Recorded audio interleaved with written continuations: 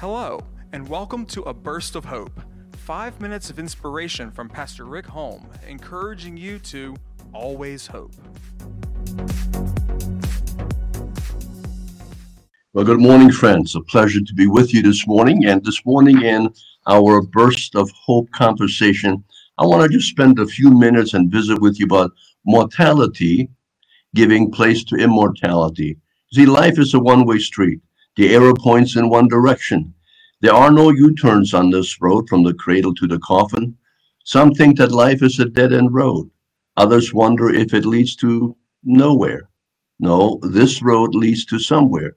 And suddenly we are there. Mortality must make way for immortality. It's the way of things. It's just the way it has to be. It is appointed unto man, the scriptures say. This life here is not it. There is more to come. And we will talk about the there at another time. But here's the hint. There's only two places in which we can go. It is either heaven or hell. Last week in church, Pastor talked about the great white throne of judgment and what a challenging message that was for all of us. If you haven't listened to it, just encourage you, please tune in to Hope Assembly of God, and you will be blessed by the message that Pastor preached. This is all tied together. It is amazing how well the first book of the Bible is tied in with the 21st book of the Bible. Yes, you guessed it.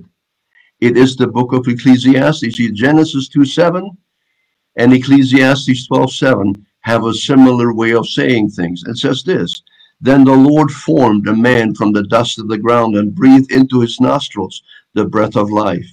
And the man became a living thing, a living being. And the dust returns to the ground from which it came forth, and the spirit returns to God who gave it." I don't know if you have ever considered the amazing possibility that there are in dust. Everything of material value that surrounds us is in one form or another made out of dust. So inherent in dust are all the potentials of good and evil. And my body is made out of dust.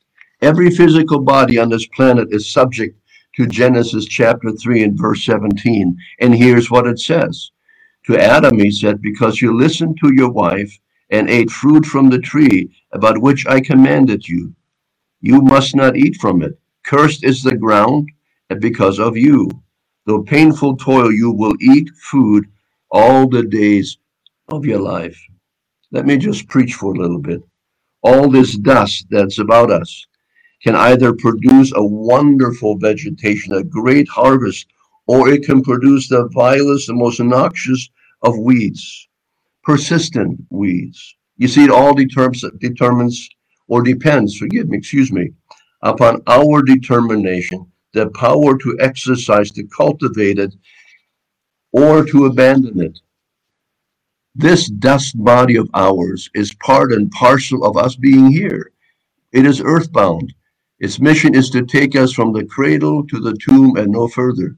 That's the truth. This planet is covered, soaked in sin, but Calvary covers it all. God sent his son, and yes, they call him Jesus, and what a marvelous and wonderful name that is. This body is corrupt, but in the twinkling of an eye, it would all be changed. My spirit belongs to God. The moment, and so will yours, the moment that we confess our sins. Hallelujah. There's someone that spoke the word, and Jesus spoke the word to the Roman centurion, and who said this, that just speak the word and my servant will be well. No greater faith, Jesus said. Here is the secret. Speak the word. Keep speaking it. Keep on confessing it until you get the victory. Jesus is waiting upon us to exercise our faith, cultivate it again and again, and it will bring forth good fruit, shaken together, overflowing. Yes, sir. Every time God touches our bodies, it is the divine whisper that he is appearing, and it will be soon.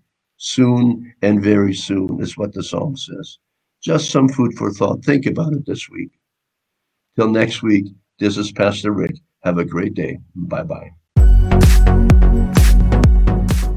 Thank you for listening to A Burst of Hope. For more information about Hope Assembly of God, go to www.godgivesyouhope.com or download our app on the App Store.